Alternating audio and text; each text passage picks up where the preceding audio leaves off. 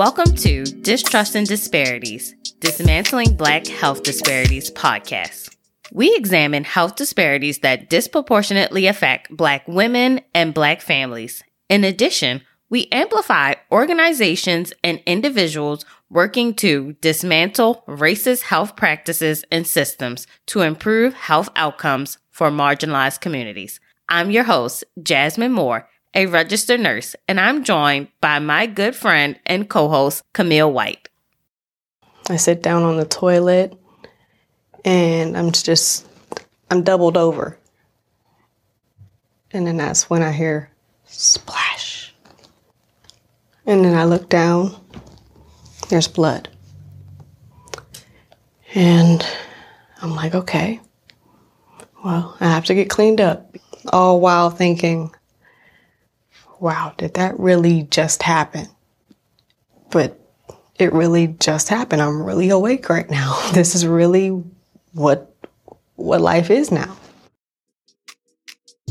We discuss pregnancy complications, miscarriages, stillbirths, and abortions in this episode. Listener discretion is advised.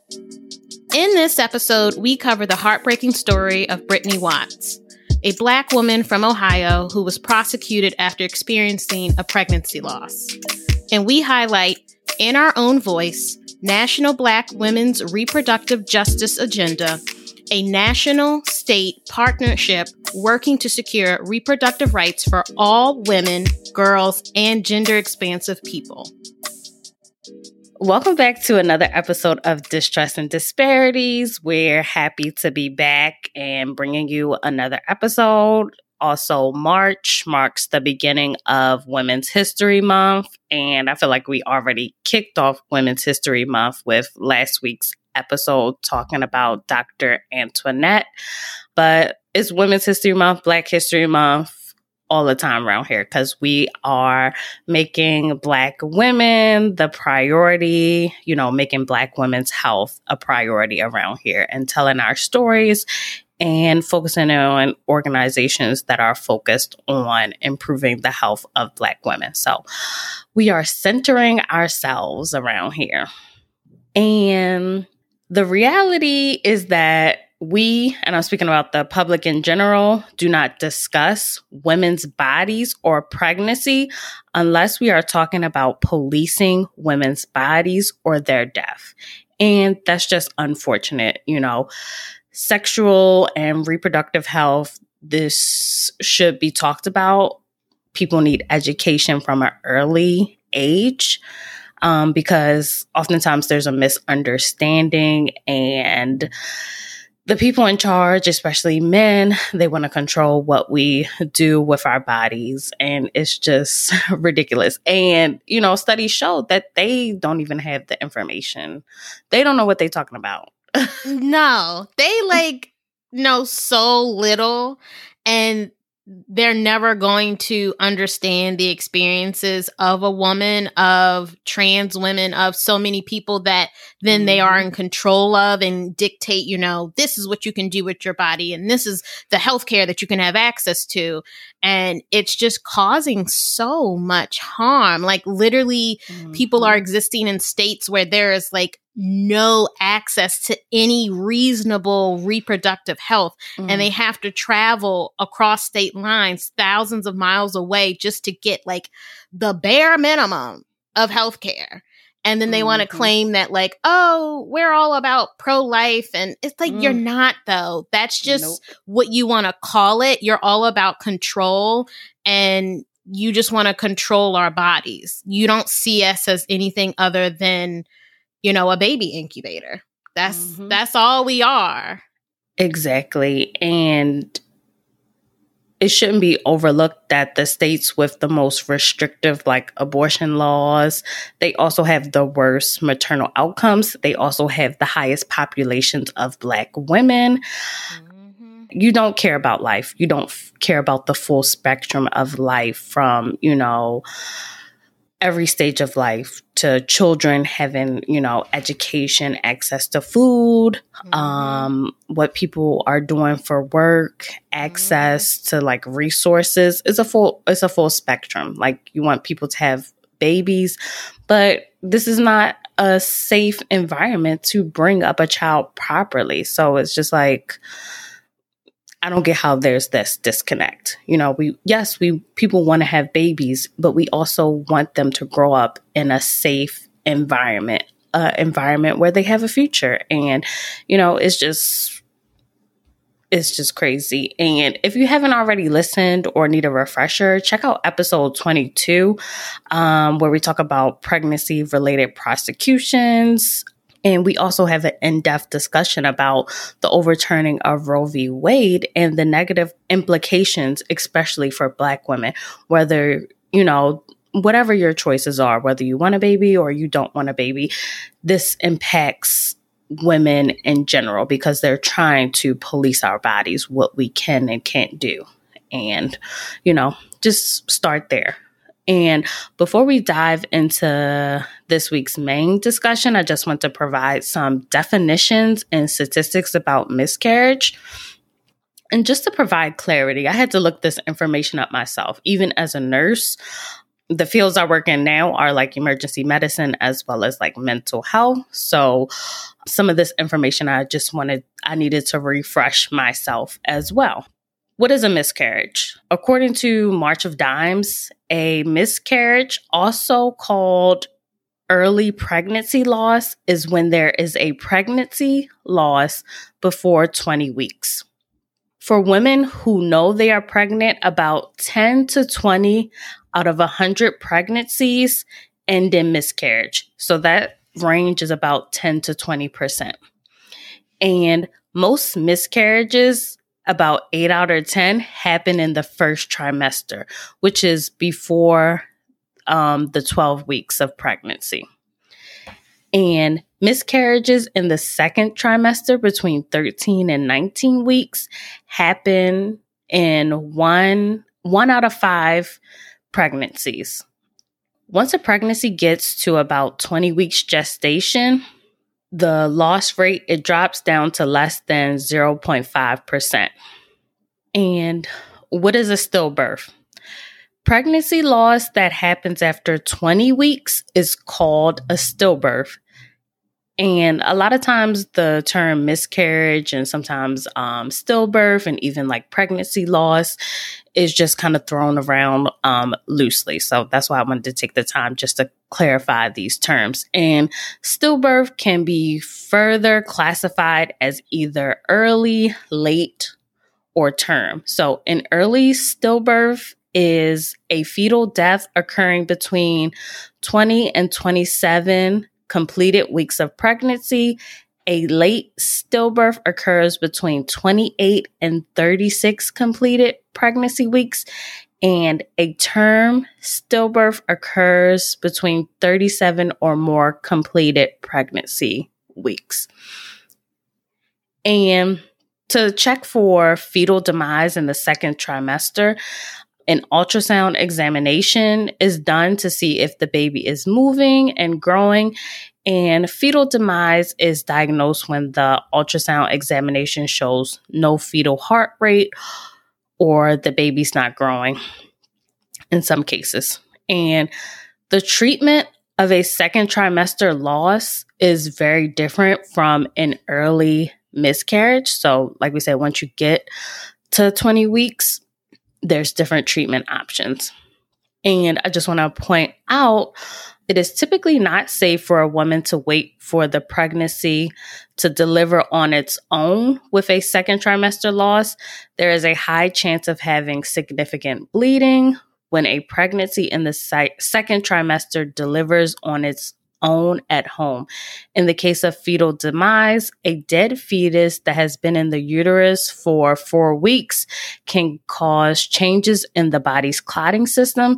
These changes can put a woman at a much higher chance of significant bleeding if she waits for a long time after the fetal demise to deliver the pregnancy. So basically saying it's very important that you discuss the treatment options if you suffer a late-term pregnancy loss. And some of the treatment options, 2 of the treatment options, the most common ones include cervical evacuation. So this procedure called dilation and evacuation, or sometimes I think they call it D&E, can be performed in the second trimester, typically up to 24 weeks. And surgical evacuation is the most common treatment women choose, and it involves removing the pregnancy through the cervix in the operating room while you're asleep.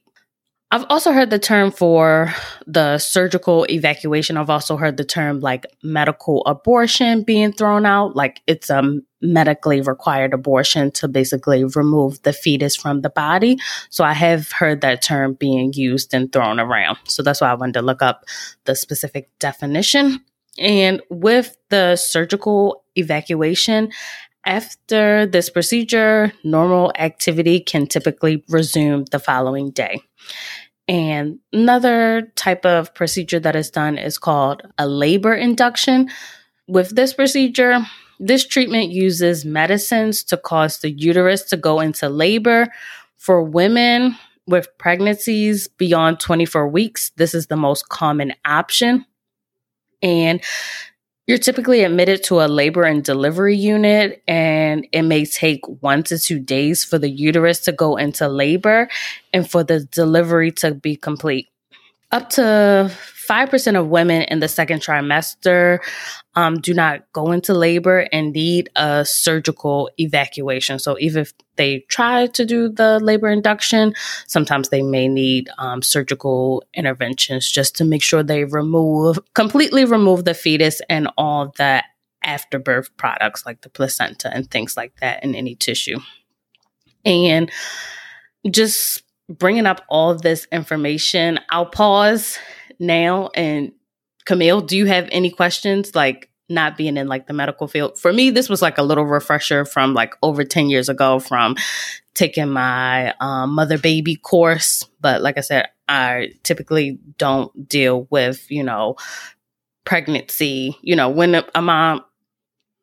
Or actually, let me clarify. I work in the emergency department, so we do see women coming in, fearing that they have a miscarriage or maybe like suffering a miscarriage and things like that. So I do deal with that. But I did need a like refresher course on induction and also the surgical evacuation. So just wanted to check in with you with your understanding of all this.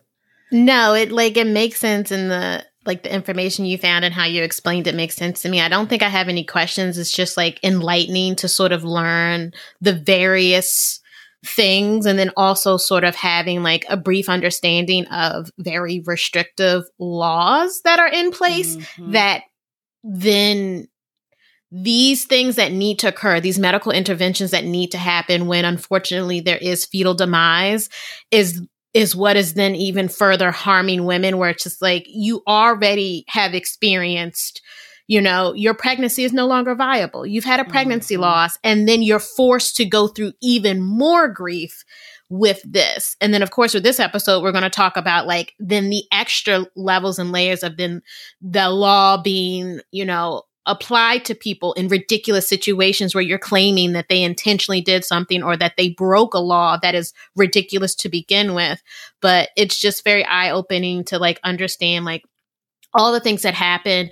And we've discussed it before of like the statistics of the amount of people who experience this and the fact that it's not talked about a lot, and it makes it for those people experiencing it, and then others who just don't know anything about it think that it's like a rare occurrence at times, or it can leave people feeling very alone in these experiences of pregnancy loss when like that is simply not the case. And I think a lot of people, if they were to think about it, either like actually know someone that has experienced, at least one person experience a pregnancy loss, or they definitely are in contact with someone. They just not aware because they haven't felt comfortable enough to share it. Because there's also this like shame tied to it because, again, how our society is of viewing us as, baby incubators, when you can't fulfill that sort of responsibility that, you should be able to, then there's this shame attached to it, which is it's just so sad and so heartbreaking because like you're not alone in these experiences if you have experienced it. So many people have, and it needs to be discussed more. And there needs to be laws that protect access to medical interventions that are needed in these scenarios, because you're endangering so many people. And not only on the physical level, the mental level, the mental destruction that you are causing is just horrific. Yeah. And there needs to be education at every level, even for healthcare providers, with the laws changing so drastically, and specifically with this case that we're discussing. Healthcare providers need to be educated, and also, education on what to do in these situations, and also how to be able to support and comfort women as well. And, just what to do in your state. Like, say if you're in a state where some laws have changed as far as like abortions and like miscarriages, like what to do. And, also how to prioritize the mom and what she is going to. And losing a pregnancy at any stage can be devastating, and it leaves you with a range of emotions and a lot of questions. And like you said, Camille, healing emotionally from a miscarriage or a stillbirth is often harder and longer than the physical healing. And we need to have these conversations, because I think the way the statistics add up, about 30% of pregnancies can result in a miscarriage. And that's just an estimate. It might be higher, because a lot of times women don't talk about this, or if it occurs so early that they don't, report these things. So we need to have these conversations, and we need to be aware, and we need to have the language around it, like everybody, no matter where you work at, because you are going to come in contact with a woman or a birthing body. So we need to be aware of how we talk and how we say things, especially little things like don't make comments on women's bodies, because you never know. Like I said, a lot of times people are not revealing that they are pregnant until they get past a certain point and that they know that everything is fine. Some people, they may be doing IVF treatments, those hormone replacements. So that might cause you like to gain a little bit of weight and things like that. And, that's a struggle in and of its own. So, educate yourself and, just keep it to yourself. If you're not 100% sure, if that person hasn't shared with you, keep it to yourself. And I also wanted to recommend another podcast that focuses on, centering and creating a community for Black women who are dealing with a loss of pregnancy. And the podcast is called Sisters in Loss, and it's hosted by Erica Freeman. And her tagline is replacing silence with storytelling around pregnancy and infant loss and infertility. So if you want to learn more, take a deeper dive of this subject, please go and check out that podcast. Recommend it to anybody, but she's doing great and amazing work. And, that's her focus and specialty. Have you checked out our website? There you can find all of our episodes and show notes.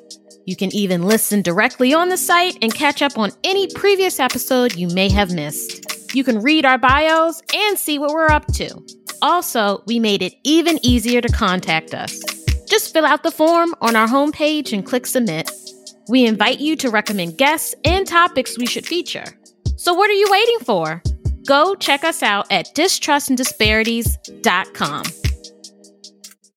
So for this week's main story, we are going to discuss the story of Brittany Watts. And this case highlights the extent to which women, specifically Black women, can be prosecuted when their pregnancy ends, whether by abortion or a miscarriage or a stillbirth. And we want to discuss the stillbirth this week in prosecution of Brittany Watts, who is a 34-year-old Black medical receptionist from Warren, Ohio. And she describes herself as quiet and mild-mannered, quote, most of the time just minding my own business. And after learning that she was pregnant, Brittany kept the news to herself, fearing she'd disappoint her mother, whom she is very close with. So now we want to run through sort of like the timeline of events leading up to the case, the trial that Brittany had to deal with.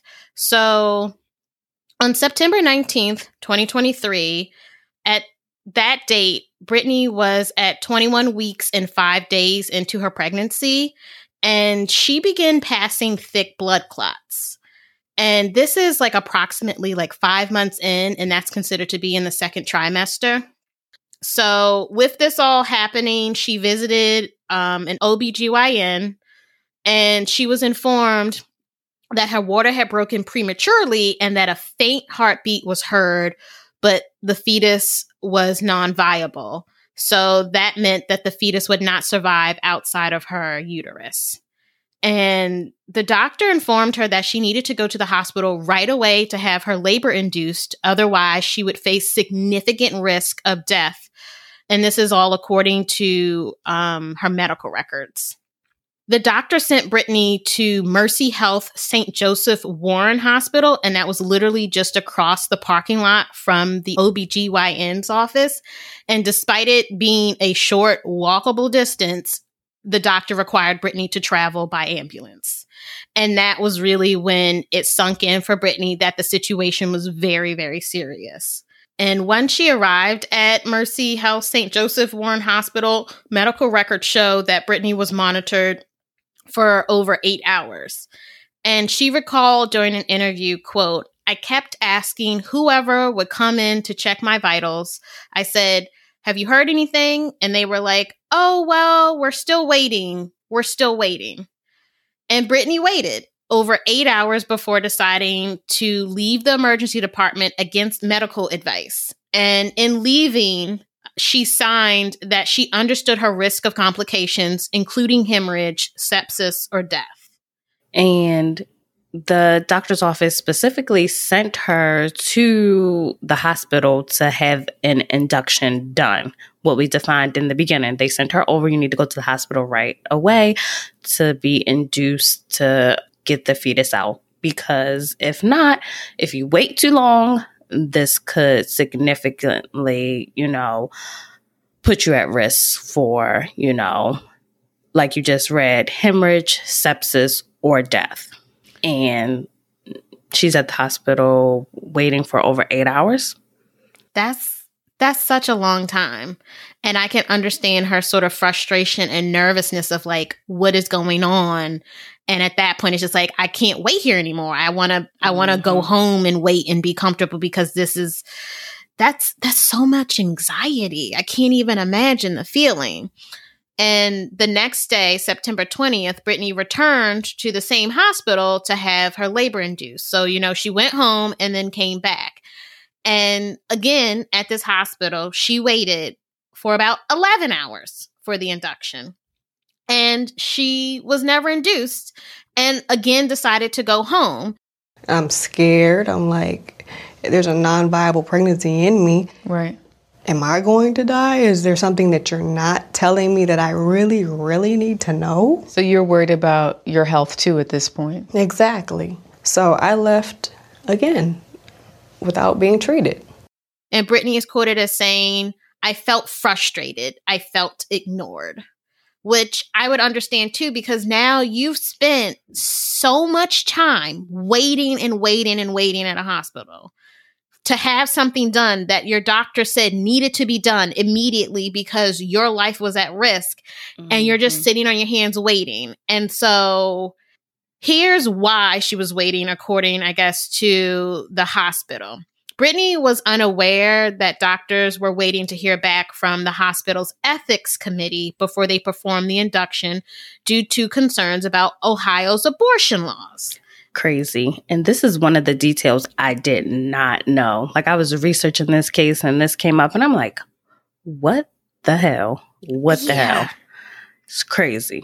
It's crazy too that like people think putting these laws in place are protecting anyone. Like, no, you're causing harm. You're causing so much harm.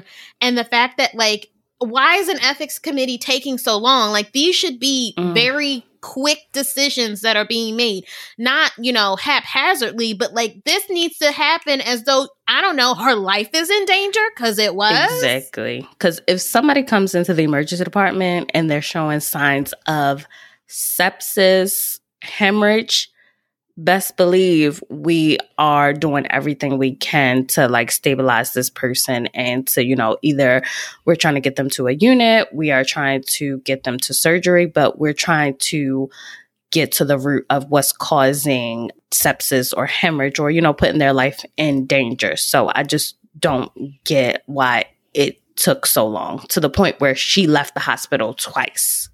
And she was not notified that she was unaware that they were talking to an ethics committee.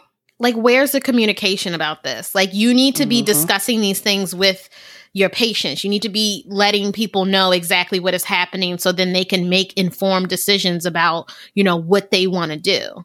Mm-hmm. Go to another hospital or something like that, depending on like the location and things like that. Yeah, for sure. Like her only decision to make was like, I'm going to go home and try to be comfortable at home because like, being here just isn't it. And she wasn't being communicated with. No one was really explaining what was happening. So a note from the Clinical Ethics Committee consultation was issued around 3:30 p.m. And it reads in part, quote, extensive conversation with staff concerns Brittany's verbalization to staff that she wishes to terminate the pregnancy and continues to mention she feels strongly that she is getting or consenting to an abortion. To clarify, ethics supports induction of this patient if it is the professional judgment of the physicians that Brittany is at high risk of bleeding or serious infection that could lead to death. To be clear with Brittany, if induction occurs, there should be a well-documented conversation with her, quote, informed consent, that the procedure is only to prevent harm to her and is not intended to terminate a potentially viable pregnancy. And this whole quote doesn't even make sense because I don't understand the information that was communicated to her at the OBGYN office, why they're even discussing whether or not the pregnancy is potentially viable. Like that doctor determined there was fetal demise and now you need to remove this fetus to protect her life. You can't just let, what happens and hope she makes it through. So you go from the doctor's office, they say you have a non-viable pregnancy, or if you're diagnosed with anything at the doctor's office and they send you to go to the emergency department, they are repeating what is done. So they're going to double check, they're going to do scans, they're going to do their own ultrasounds and check the fluid levels. And basically the doctor that examined Brittany, she confirmed that she had an abruption and a premature rupture of her membrane, which is basically like her water broke prematurely at 21 weeks, and that the pregnancy is non-viable. And he also pointed out that she had an elevated white count, which means she's at risk for sepsis. He basically confirmed that her labor needs to be induced or the fetus needs to be evacuated right away before she gets sick. And Brittany got to the hospital at 8 a.m. and the ethics board is, issuing this statement, which, like you said, is just legal, covering my ass, basically. That's what it feels like because it's insane. And also they're doing all this when like Ohio law bans abortions after 22 weeks. With exceptions for life-saving care. One, we're already in that exception thing of life-saving care. This is life-saving care for Brittany. But also, she was 21 weeks and 6 days pregnant. I'm sorry, but 21 is not 22. So what is there even a question about? You are clearly well within the stupid law that you have in place. So what is the problem? And on top of that, even ignoring the weeks, like it's life-saving care. She needs this. So what are we discussing? What is in question? It really makes no sense. Why I wanted to bring up those definitions in the beginning, because sometimes the term medical abortion can be used in place of, say, a surgical evacuation or an induction. So these things could be thrown around. And, and how you pointed out how the staff was concerned because she was using the term abortion, you know? So that's why they reported it, and this whole, oh, she's at 21 weeks, 22 weeks, and things like that. But we're talking about, at this point, we determined that, this fetus is not going to survive outside of Brittany's uterus. So now we need to take steps to protect the mom so that she doesn't lose her life in place. But instead, we're arguing over the legalities and the term abortion being used. We're not focusing on the central part of her care, what she came in here for. Mm-hmm. And Brittany got to the hospital at 8 a.m. It's now 3 p.m. with this little report. How does it take you this long, the ethics committee? She don't have all this time. And the hospital is making Brittany wait to have this procedure as they determine what steps they can take legally. Again, if the law is after 22 weeks, I feel like you should see 21 and move about business and do what you need to do to save her life. And like you said, they're not thinking about Brittany's life at this point. And Brittany was also never told that the ethics committee was involved, and she was unaware why the process was taking so long. So that then explains why, not once, but twice she left the hospital after waiting hours and hours and hours, so anxious and confused as to what was going on. And 3 hours after the committee issued its little consultation report, she still had not been induced, according to the records. Records also show there was a flurry of calls to the ethics committee around 6 p.m. to try to iron out any remaining issues. But by 6:40 p.m., Brittany had become frustrated, of course, and told a nurse that she could be waiting at home instead. And the nurse told her they only had one more call, but she had had enough. And by 7:20 p.m., reports show that Brittany left her hospital room and checked out. And Brittany remembers thinking, quote, "I'm scared. I'm like, there's a non-viable pregnancy in me. Am I going to die?" It's just so unimaginable what they're putting her through and not communicating with her. But on top of that, I don't like who's a part of this ethics committee? Who's involved that is taking this long? Do you seriously think these are medical professionals? Are you seriously telling me that someone experiencing this, you think it's acceptable to put them through all these agonizing hours of waiting and waiting when you should know as a medical professional that you are further endangering their life by making them wait this ridiculous amount of time, especially over something that is very clear cut of what you can do under this stupid law? Exactly. Like, you're ignoring Brittany, you're ignoring what the doctors recommended, and instead you're trying to iron out legal issues. You're worried about being sued, and I remember reading a quote, hospitals, this is a Mercy Medical, so this is probably a Catholic institution. So where are they getting their funds from and things like that? So they probably, one of the quotes was saying they probably have to lean towards the more conservative side to get reimbursements because, they don't want it to find out, oh, you guys are giving abortions and things like that. You are only thinking about the hospital. You're not thinking about this woman's life, this Black woman's life at this point. There's no reason she should be waiting this long for legal stuff. It's not like she's waiting for an operating room or something like that. Legalities. This is crazy. I just want to focus on this point because this is crazy. There are laws if people come to the hospital without insurance, we have to treat them. We have to stabilize them no matter what. So why is, you're so concerned about not breaking this law and this and that? But say you have to break this law, say she was at 23 weeks, but she's going to die. You need to break that law. Because it's medically necessary. People who are making these laws, they are not women. They are not providers. They don't care about the whole, the person carrying the child. Like, I'm just so frustrated with like the hospital and stuff like that. Like, yeah, because the focus on, oh, well, we want to make sure that we're adhering to the law. Like, one, again, simple reading comprehension would have told you were. But two, you shouldn't be running a hospital where people are coming to you in their most vulnerable states and need, life-saving care. And you're like, we got to cross the T's and dot the I's before we can, save your life.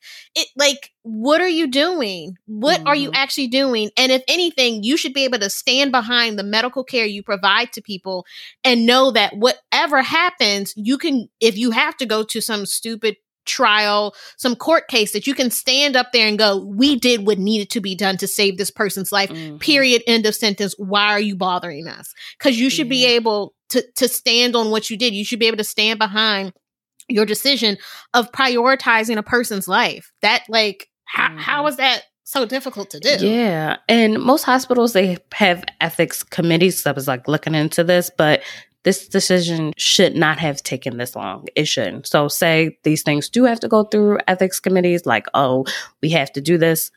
It shouldn't take this long. No. It shouldn't. No. Because somebody come in not breathing, I need to know what to do immediately. Like, yeah, this makes no sense. And just to reiterate, Brittany spent a total of 19 hours in the hospital over a span of 2 days, begging to be induced.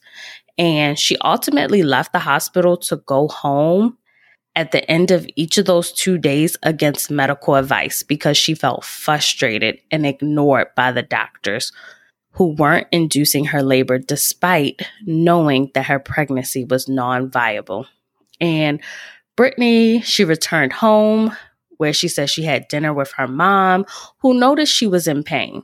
But Brittany, she just told her she had a stomach ache and she went to rest. And she tried to distract herself before going to bed. So just imagine just going through all this alone. Like, you haven't told anybody that you're pregnant, and then you found out that you lost the pregnancy. So I can imagine she's probably in shock, grief, going to the grieving process, but she's probably like, nobody knew, so I might as well not tell anybody and, just keep this to myself. I just can only imagine what she's going through. Like, and probably so many women probably feel the same thing if anything in your life happens, but nobody knows, and you don't want to, you probably feel like you're going to burden them, or you just don't know how to express this at this time. And, I just feel so bad. And just going to the hospital where you're supposed to get help, you're supposed to get treatment, and they're having you wait in the dark. And on September 22nd, just before 6 a.m., Brittany said she woke up and she felt something happening. And she's quoted as saying, "I get up and I go to the bathroom. I sit down on the toilet and I'm just doubled over. And then that's when I hear a splash." And she says she looks down and saw the toilet filled to the brim with blood and tissue. And she says she immediately began cleaning herself up using disinfectant wipes and, showering to wash off the blood.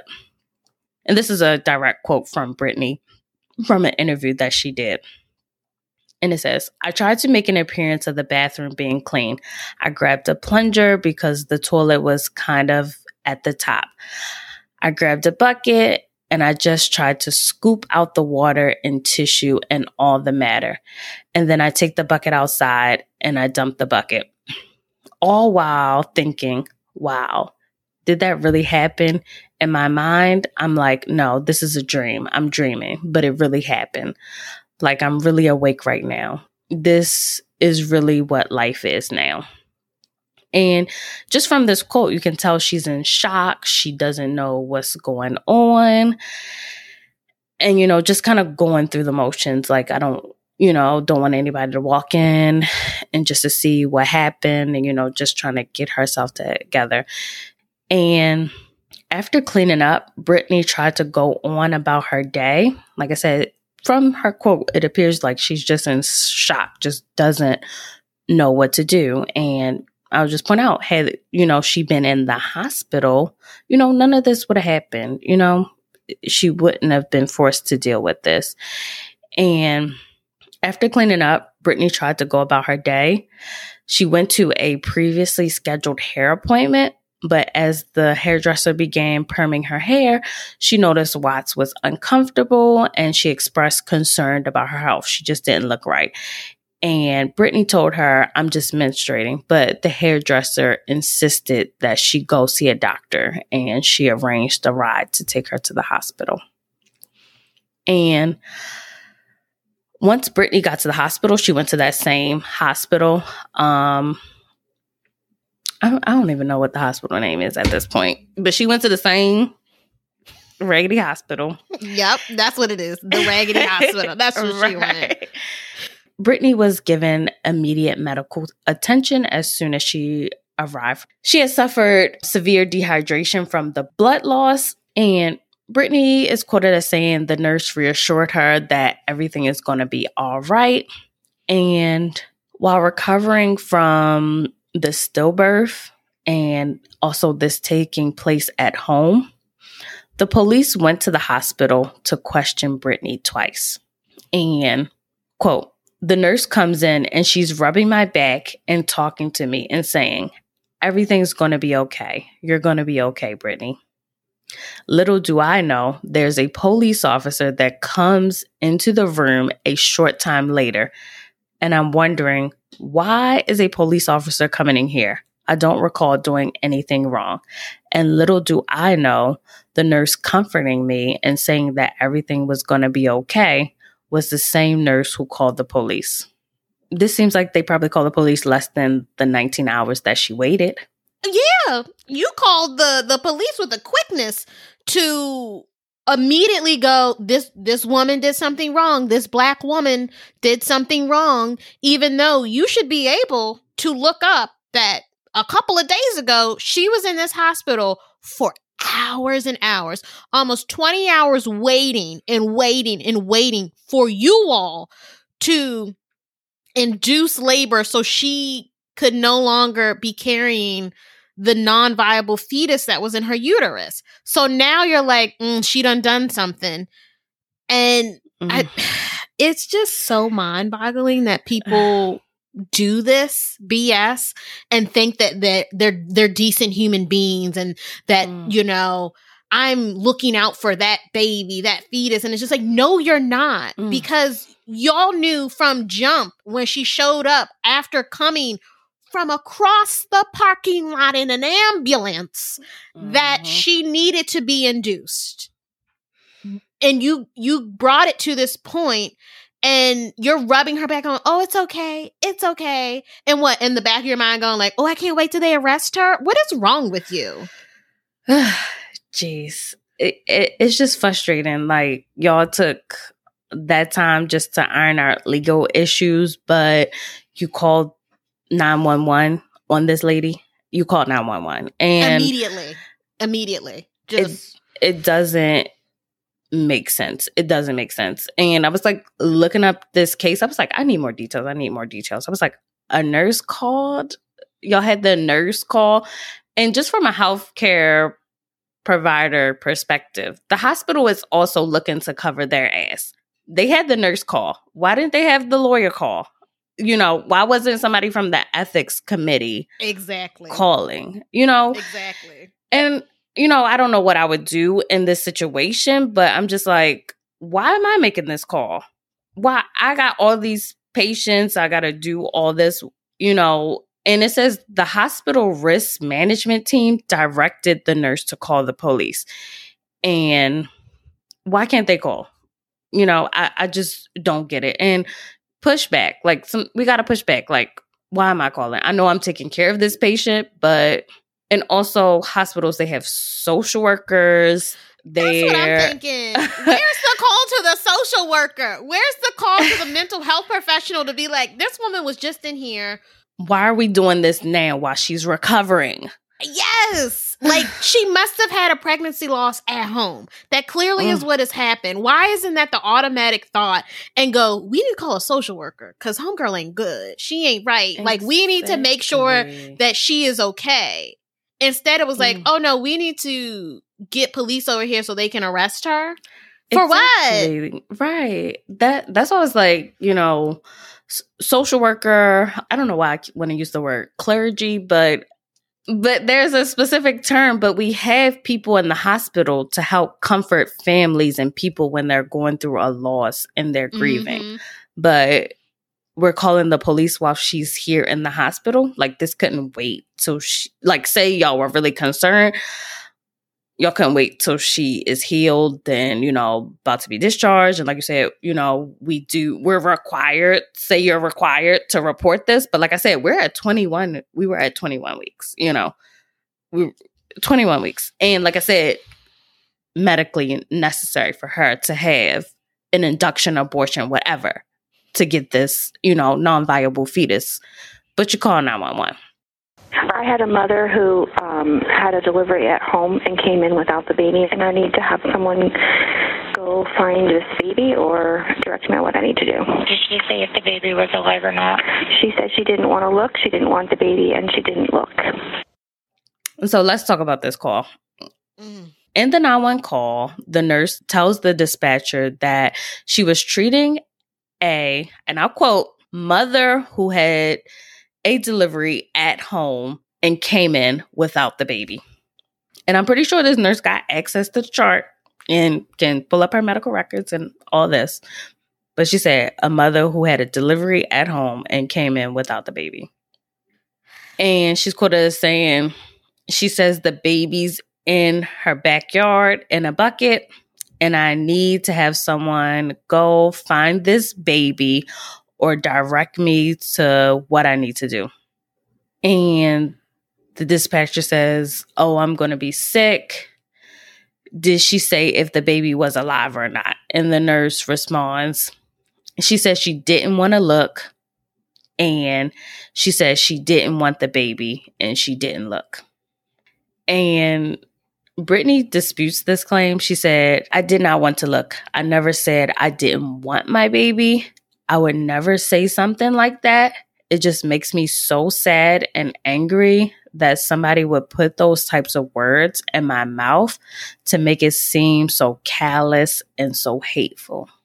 It's the way in which you're presenting this information in the glaring holes, especially where I feel like if she didn't specify certain things, I don't know, it was because she's showing back up at the same raggedy hospital that she was at twice for hours thinking they know all the information. So why would they be thinking I need to bring the baby in?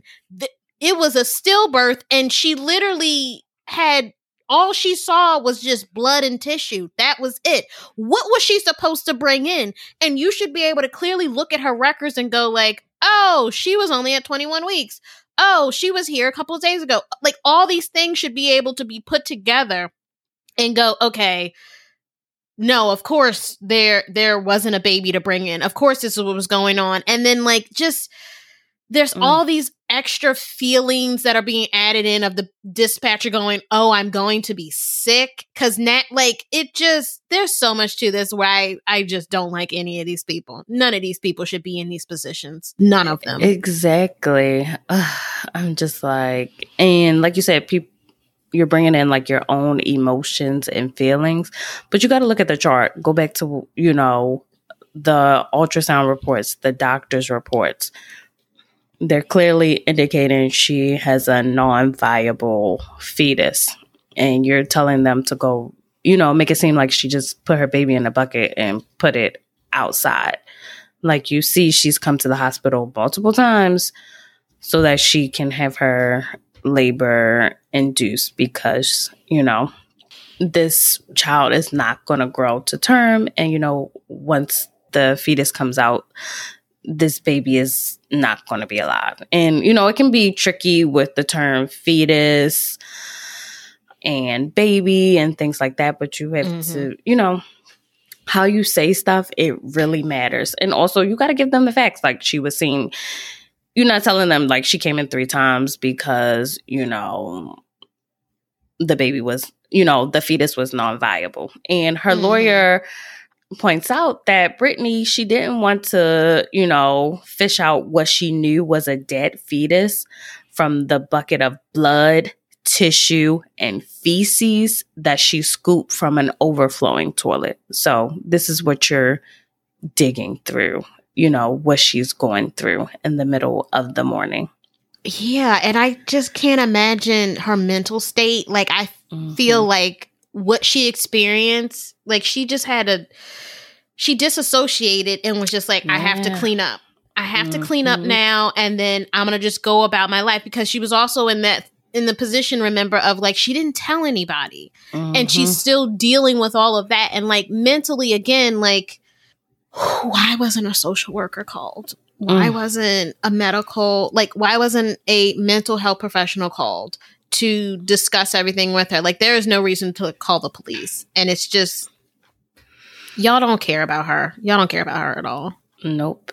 And dispatchers for the Warren Police Department, they called the nurse back for more information. And the nurse told them, it's evident she did give birth. We still have the retained placenta.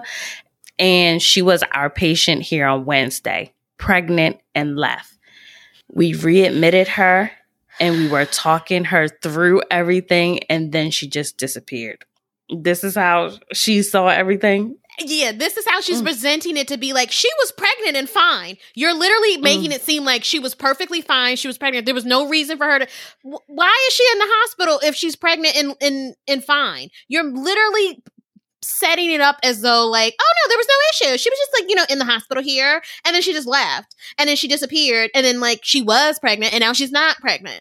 And it's just the way in which all this is presented. Like, you need to no longer be in this position. You need to no longer be in any sort of healthcare provider position. You do not see people as people. You have literally removed all humanity from Brittany and completely demonized her and made up your mind about her. And it makes no sense, because the facts say completely otherwise. What you're presenting to police officers to now go after her, hoping that she is prosecuted. That is that's your main priority. If anything, it sounds like you need to go into law, because you are over here just doing the absolute most to get this woman prosecuted and not making sure she is getting the medical attention she needs. Yeah, this was just so frustrating. I'm just like, what the hell? Like, you're twisting it and contorting things so that this woman can be arrested. Like, it doesn't make sense. Like, at all. At all.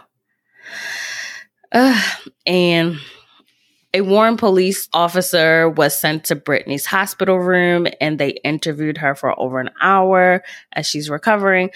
And other officers were sent to her home to search for the fetus.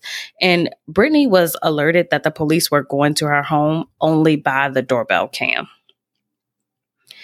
And at first, police said they couldn't find the fetus and that it wasn't in the bucket. And then, according to Brittany's attorney, it said that the officer finally submerged his hand into the toilet and felt the fetus. In order to send the remains to the coroner's office, police had to remove her entire toilet.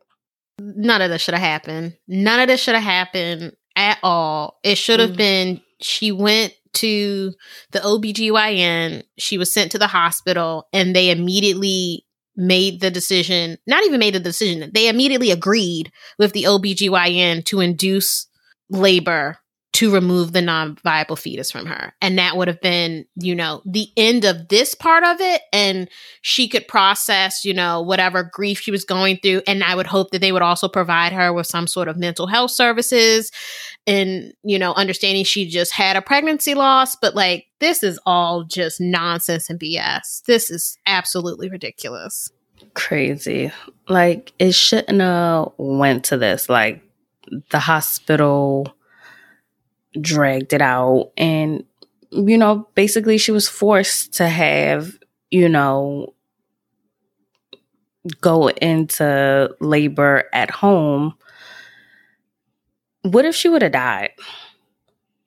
You know, that's what I think. What if she would have passed out, you know, or, you know, because when she got to the hospital, they still had to remove like the placenta and things like, you know, she got a severe infection, sepsis or something. I'm just like, you know, what if she would have died? You know, I'm so glad she didn't, but I'm just like, you know, that's just things about in the back of my mind. You know, she went home. She could have fainted from the blood loss, hit her head, and, you know, could have been paralyzed or something like that. It's like, you're not thinking about, you know, this woman at all. Like you don't care. And then for you to call the police right away, y'all know what she went through. Y'all know what she's dealing with. She's dealing with a loss, you know, at 20 weeks.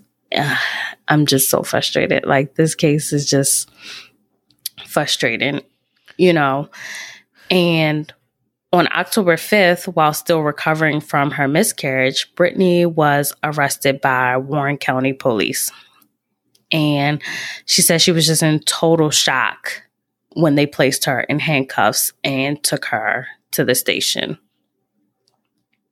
And like me, you're like, you know, what are they charging her with? What is she being charged with? They charged Brittany with abusing a corpse.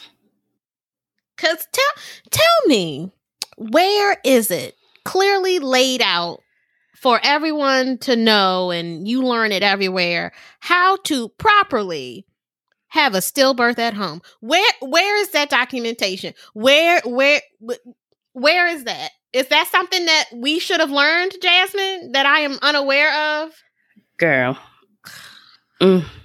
Exactly. That's what I'm thinking. Like, what do we tell? Like, even me as a medical professional, I'm like, what do we tell? Because I've, you know, been in a situation where, you know, women have miscarriages, you know, and we send them home.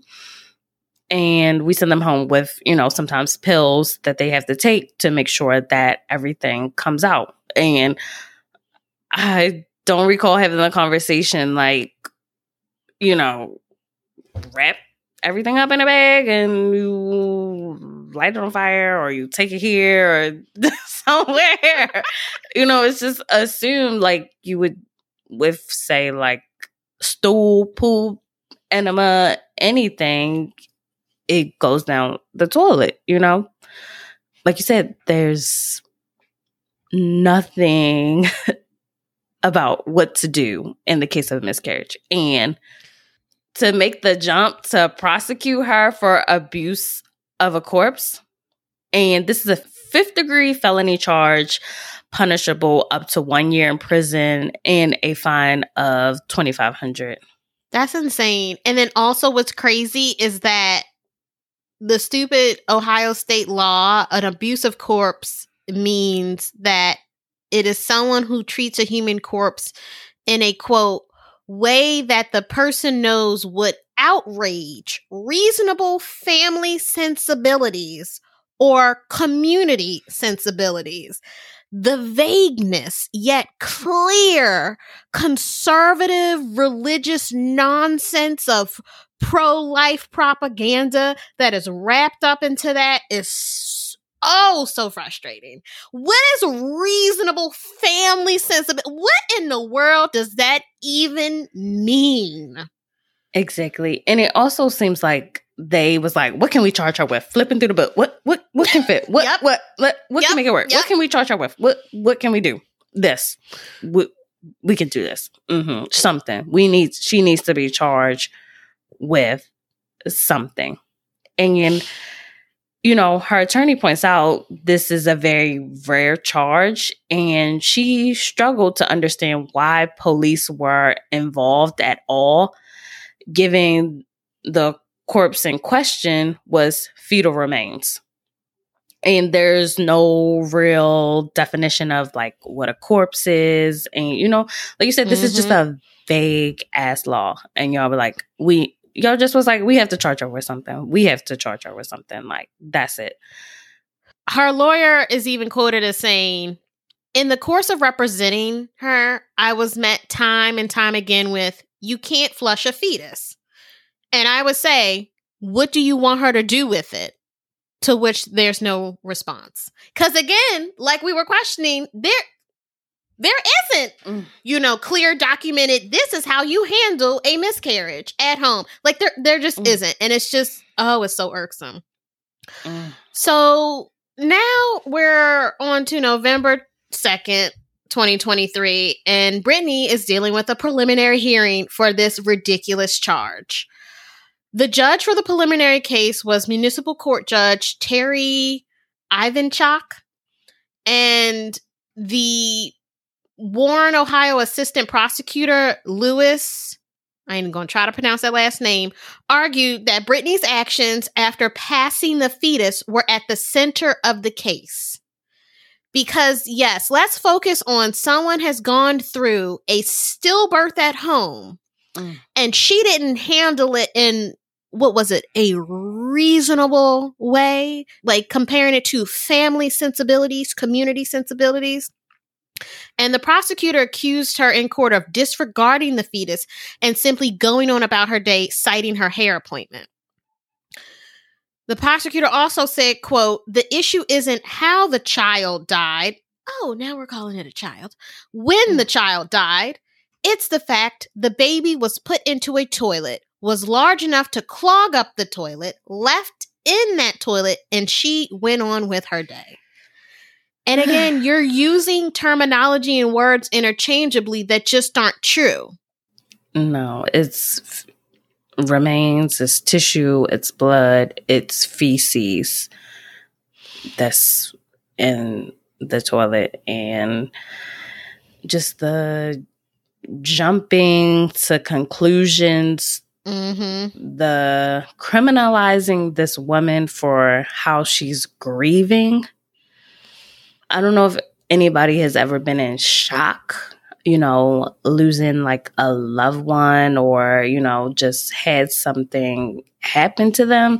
Like even like say you got into like a car accident and you're just like shocked and you're like, you on your way to work. I got to get to work. I got to get to work. And you don't realize the magnitude of what's happening.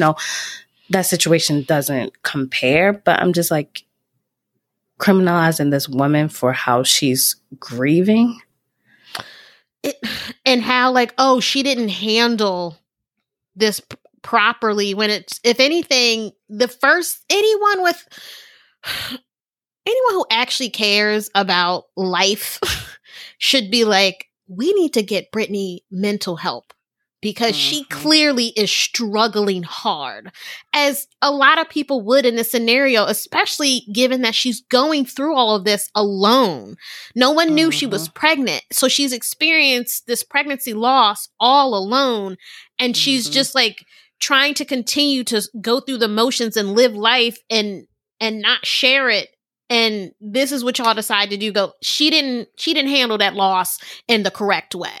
Because I just, and like the lawyer said earlier, like, what was she supposed to do? And there is no response. Exactly. Brittany's attorney was Tracy Timko, and she argued that, quote, this 33-year-old girl with no criminal record is demonized for something that goes on every day. And that's important. Every day. This happens every day. Brittany was scared, anxious, and traumatized by the experience. And her lawyer also pointed out that, quote, fetal remains are defined as a product of human conception. Under Ohio law, they are disposed of as medical waste. Legally speaking, there's no definition of the term corpse directly. So we have to go in a roundabout way to establish a corpse does not include fetal remains. The state defining corpse in a clear way would take the ability for prosecutors away to criminalize a pregnancy outcome in this manner. And again, I feel like the powers that be, the people who made this law, who enacted this, kept it vague on purpose so they could do exactly this, re-traumatize and create further harm for people who have already experienced something that is so devastating. Like, what is actually wrong with you? Right. Or they probably thought nobody would take this law and then apply it to pregnancy. At least that's what I would hope. This is a reach. Like, this is, y'all just want to charge her with anything, with something. Like, you know, you're just trying to make her an example. And it happens so often to so many women that we probably don't even know or like hear about. You know, this case just happened to catch national attention. Like, you're just trying to make her an example. And when she should be grieving, when she should be healing, she's going through a court case, being demonized, having her words twisted.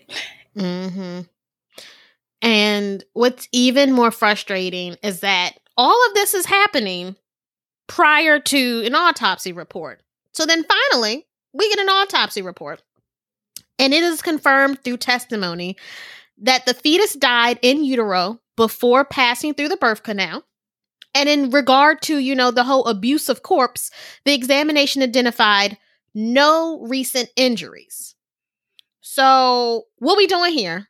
Because first of all, this report should have been what was conducted, disseminated, to then have everyone go, Brittany did nothing wrong. Brittany did nothing wrong at all. Leave her alone. Right. And instead of focusing on the facts of the case, this is what they decided to, you know, hone in on, of like, she didn't, therefore dispose of the fetus in the appropriate manner. But you can't even say what the appropriate manner is. Yeah. And it's just like, it didn't have to come down to this. Like, had the hospital, you know, did, you know, what they were supposed to do, it would not have come down to this. The hospital needs to be prosecuted. That's what I think. They need to be in jail. The ethics committee, nurse, all those people. Everybody lose their job. Everybody lose their job. And it's not just they lose their job at this hospital, this facility. They don't get another job like this ever. They lose their job. They're no longer in this field because you're therefore able to help protect potential future people from the harm that they will do, because they're going to do this again. They're going to do some type of this nonsense again. There's no way in the world, because like this is the way this all transpired is so ridiculous. And also during the preliminary hearing, they were discussing the size and stage of development of Brittany's fetus, and precisely the point when abortion crossed from legal to illegal in most cases. And again, I'm sorry, but we already discussed this, Jasmine. It's 22 weeks. She was at 21. Why is this even a part of this? And to make matters worse, this Judge Terry, is quoted as saying, "There are better scholars than I am to determine the exact legal status of this fetus, corpse, body, birthing tissue, whatever it is." This is the judge.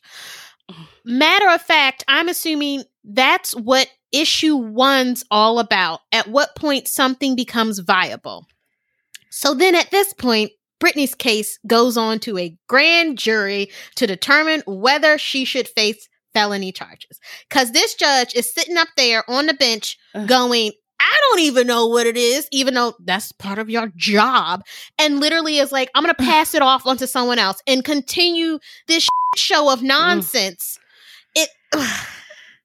That's crazy. Like, we have an autopsy report that confirms that the fetus, you know, died in utero before passing through the birth canal. So the fetus was non-viable. We know this. We've been know this. We've been talking about it for a minute. And the judge is like, you know, I don't have enough information to determine this. And it's like, at this point, we're not even talking about Brittany. We're not focused on the case. Instead, we're talking about other things that don't apply to her, you know, talking about abortions and things like this. This was a medically necessary procedure. And we're dragging this woman through court. And then judges saying, oh, I don't have this is above me, basically. Yeah. Like, this is above me. Why are you getting paid for this? Like, again, why? Lose your job. You don't need to be in this position. If you're seriously going to tell me you heard the autopsy report and still went, Someone else should look at this. Other people need to make a decision. You don't need to have that job. What is wrong with you? So, as anyone listening can tell, Jasmine and I are outraged at all of this nonsense. And so were the people who learned about all of this and then also saw that Brittany's charges weren't dropped after that nonsense of a preliminary hearing. And one activist is quoted as saying, "For rights of people with the capacity for pregnancy, this is huge. Her miscarriage was entirely ordinary. So I just want to know what the prosecutor thinks she should have done. If we are going to require people to collect and bring used menstrual products to hospitals so that they can make sure it is indeed a miscarriage, it's a ridiculous and invasive as it is cruel." Which is like so true because you're not even stating what it is that she should have done. What should she have done to make, like, the autopsy report clearly lays out everything occurred like Brittany said, and she did nothing wrong. In November, while all this is happening, Ohio voters approved Issue 1, which was a ballot measure establishing a constitutional right to abortion until the point of viability, which is usually determined to be around 24 weeks of pregnancy. And the Ohio Physicians for Reproductive Rights were key supporters for this amendment, protecting access to reproductive health care. And they lobbied the prosecutors to drop the charges against Brittany. And they also demanded that this is a dangerous trend of criminalizing reproductive outcomes, and they wanted it to be halted. But the prosecutor insisted that it was not within his power to drop the charges. Sure. Okay. Nice. Sure. Sure. So, again, we're in November. Now, January 11th, 2024. Finally, on January 11th, an Ohio grand jury decided that Brittany would not be indicted. And Brittany's attorney said that Brittany was painted as a, quote, young, unmarried Black woman that did not comply with their orders to keep waiting. And the hospital weaponized the police, which is just so terrifying given what a hospital represents for people in need. And Brittany hopes her story can bring about change. And she said, speaking out now because, quote, I don't want any other woman to go through what I had to go through. And she believes that she was charged because of my skin color, honestly, and because there are no laws behind what you are to do in this situation. And her attorney stated, quote, through education and legislation, we can make sure no other woman must set her grief and trauma on a back burner to muster the strength to fight for her freedom. Yeah, this case was crazy. It shouldn't happen. It should not have happened at all. No. We should not be talking about this. We should not be talking about this. This episode probably going to be over an hour or a two-parter. Like, because there's so many steps where it shouldn't happen. It could have been stopped.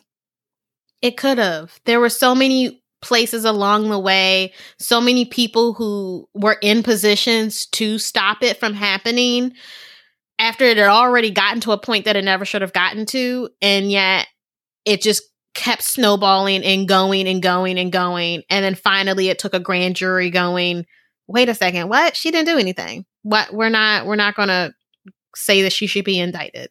And that was finally the end of it. After an ordeal that started in September and ended in January. She should have been able, like her attorney said, to not put the grief and trauma of experiencing a pregnancy loss on the back burner and be able to process that in September and be going through that and not deal with a whole ridiculous charge of nonsense. This is crazy. And this is 2024.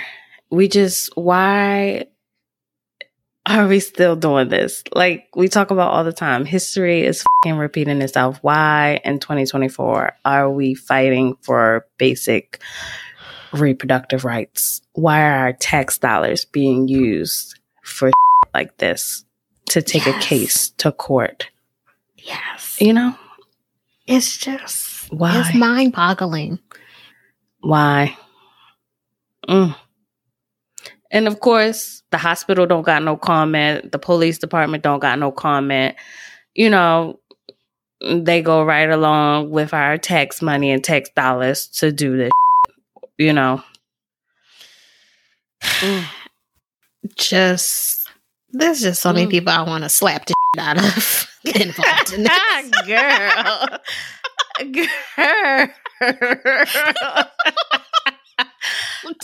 Really do. On behalf of Brittany and all the other people who have endured this bullshit, let us lay hands. Let us lay hands. Yes. And you better not cut this out. Keep this, because, you know, we in our Cat Williams era. We telling it how it is. Like, we want to slap out of them. Yes. Like, because if you don't feel that way, I am questioning. What do you feel then? Can you imagine?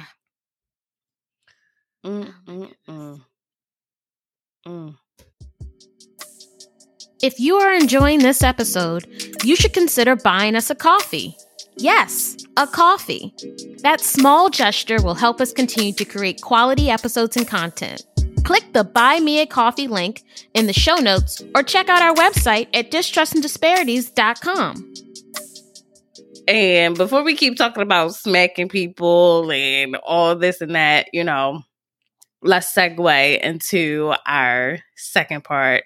You know, what gives us hope? Because looking up the details of this case, I was just like, you know, piss. But, you know, while we have this second part, and I hope you guys stick around for it, is because these organizations, they give us hope that, you know, there can be better outcomes, that there does not have to be another Brittany, you know, going through this. So that's why we like to highlight organizations working to dismantle these racist, sexist, oppressive systems. Like, and this week we want to highlight In Our Own Voice, a national Black women's reproductive justice agenda. And In Our Own Voices is a national state partnership focused on amplifying the voices of Black women leaders to secure reproductive justice for all women, girls, and gender-expansive individuals. And their mission is to educate and mobilize Black women, femmes, and girls on issues like abortion access, contraceptive equity, and comprehensive sexuality education. In Our Own Voices is working to build a powerful and sustainable network of Black women activists through strategies including advocacy and policy change, leadership development, and movement building strategies. Like, all this is needed, like I touched in the beginning: education, policy change. We need leaders. Like, we need to be in these spaces where these laws are going on, and they need to completely come down. Like, this is why I selected this organization, because they're working on a national level, partnering with multiple organizations to put Black women and our health at the forefront. And In Our Own Voice, they express relief at the outcome of Brittany's case, and they released a statement saying, "What happened to Brittany Watts is a grave example of how Black women and their bodies face legal threats simply for existing." And this was released by the president and CEO, Dr. Regina Davis Moss. And she says, in regards to Brittany, her story is one that is becoming alarmingly common. in states with abortion restrictions. Black women, girls, and gender expansive people are being surveilled, arrested, prosecuted, and punished for pregnancy loss. And I just want to read a few things from their website. Like I said, they have great information and education, just keeping us abreast of what's going on because so many things are happening. Like I said, Brittany's case is just one case, but there's so many things going on that we're not aware of. So they do post a lot of information, and that's why they're advocating for policy change and education and also training women to be leaders. And I just want to read this. In Our Own Voices is rooted in human rights and Black feminism. And they say reproductive justice is the human right to control our bodies, our sexuality, our gender, our work, and our reproduction. That right can only be achieved when all Black women and girls have the complete economic, social, and political power and resources to make healthy decisions about our bodies, our families, and our communities in all areas of our lives. This was one reason why I selected this organization, because they're talking about in order to take care of your reproductive health, we have to focus on the complete picture, all the social determinants of health, resources, political access. Like, we need to focus on all of these things. And they point out Black women do not live single issue lives. We face structural barriers that serve to undermine our rights and uphold injustices. These barriers are rooted in white supremacy, misogyny, and homophobic ideology. Often, these racist and sexist ideologies are reinforced by government policies, cultural institution, and even in our own homes and communities. As a result, Black women, girls, and gender expansive individuals have less access to reproductive health care, experience poorer health outcomes, and face significant obstacles to achieve our full economic, social, and political power. That's just such a powerful statement. And check out their website. They're doing amazing work. We want to support this organization, just uplift them, because they're centering our voices and they're coming together to make a change, because we're seeing this more and more. And like how we pointed out, Brittany is just one case, but this is happening to women all over the country. So we need more than lip service so that this doesn't happen again. So, follow them, check out their information, share it.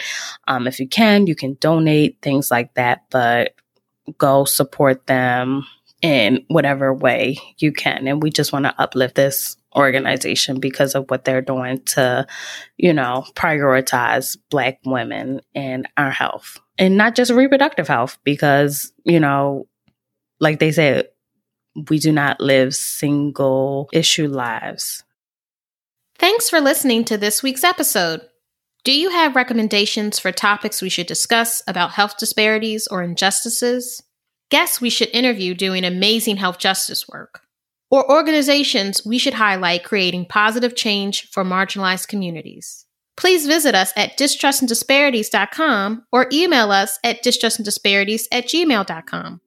Remember to subscribe, rate, and review us wherever you listen to podcasts. And follow us on Instagram, Facebook, Twitter, YouTube, and LinkedIn.